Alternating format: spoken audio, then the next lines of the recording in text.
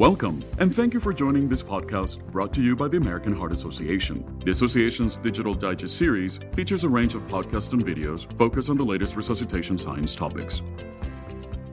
Hi, my name is Camilla Sasson. I'm the Vice President for Science and Innovation for Emergency Cardiovascular Care. And today I'm very fortunate to be here with Gustavo Flores. Gustavo, do you want to introduce yourself? Hi, thank you. And thank you for the American Heart Association to host this podcast. My name is Gustavo Flores. I'm a training center coordinator, training site coordinator in Puerto Rico. I'm also a member of the Educational Science and Program Subcommittee of the American Heart Association. I've been a volunteer. I've been an instructor for almost 20 years and a volunteer at the national level for about 10 years now. And we are in the midst of the COVID crisis, and I thank you for the opportunity to be here. Well, thank you. Let's start first by just talking about how the COVID-19 pandemic has impacted Puerto Rico so far. So the COVID-19 pandemic has greatly impacted all of our daily operations. As we chat today, we are on a lockdown. We have been on lockdown for 2 weeks now, and it was extended for another 2-week period. And we're not sure if it's going to be extended again as we're recording this. We are still in the early stages of the upward shift in the number of cases. So we are starting to see the storm clouds get closer. And have you seen surges in both the cases, both in the community and also in the hospital as well? Yes, there are some places where there are starting to be community outbreaks. So cases are growing exponentially on a daily basis. So we are certainly expecting a significant rise in the number of COVID positive diagnoses as well as admissions to ICU beds. And what has happened? I know you said that you've been a longtime trainer for the Heart Association. As the lockdowns have happened, how has that impacted your ability to train?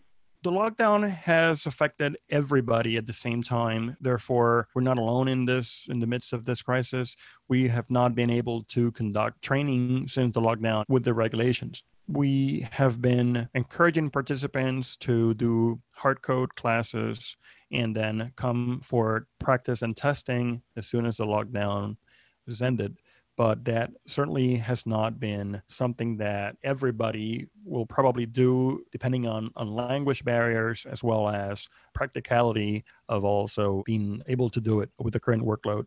So basically, we have stopped training for the last 2 weeks. As we speak, we're looking forward to renew it as soon as the lockdown is lifted. And what strategies have you used personally to keep in touch with your students? One of the things we did early on was to create a blog post in our website detailing the best practices that we would be implementing in our day-to-day operations. And that has helped us maintain everybody aware of what's going on, both inside and internal staff, as well as class participants. So every time somebody has been asking us, how is training going to be affected? We have a resource that we can quickly send even via text message to the person who's calling and say, look, here's all the detail you need to know with regards to hands-on practice, regards to wearing gloves, regards to not doing mouth to anything during the class, with regards to bathroom breaks, frequent hand washing, and also recommendations if you are not feeling well. There's no problem with rebooking you to a suitable date. We just have to manually move you. So feel free to email or call us and we'll gladly do that. So it's very simple, but one word of advice to all the training centers out there is to communicate, because your participants will likely benefit from that and appreciate that. And as more guidance comes out, I know we have put out community interim guidance as well as healthcare provider guidance, and then just recently put out some joint guidance with the American Association of Pediatrics as well. How have you been able to communicate some of those changes in the science as well in the COVID outbreak? So we have embraced all the templates out there, not only the American Heart Association's guidelines, but also the clinical recommendations, the CDC recommendations, social distancing.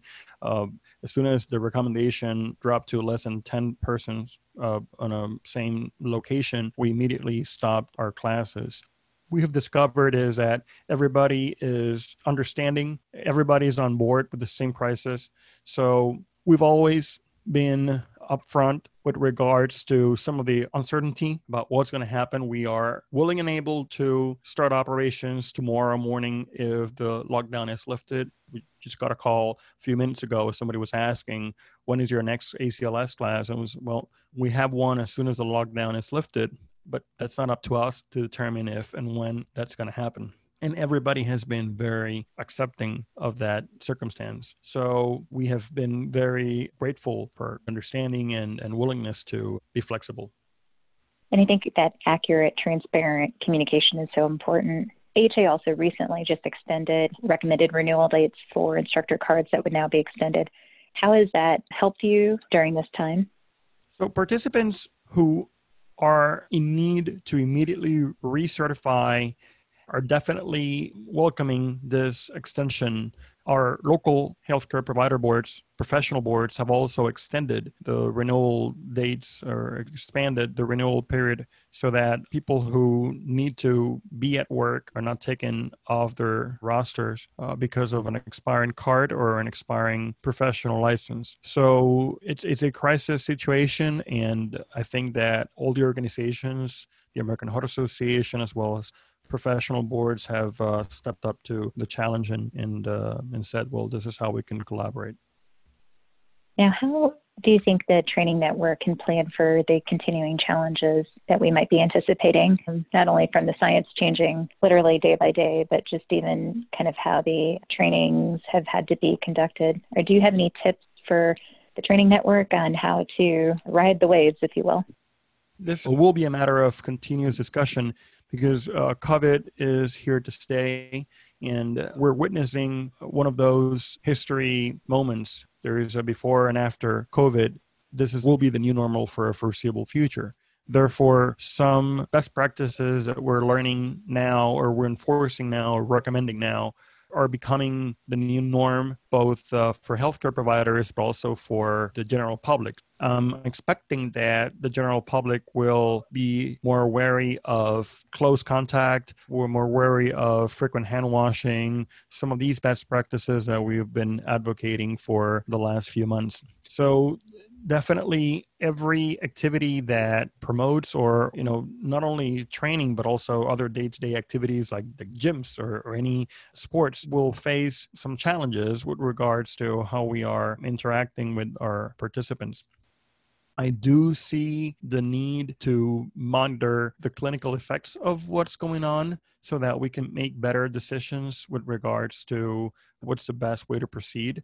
We should be collecting data, centers that are implementing protocol changes, for instance, PPE use and the effect on timely response and so forth.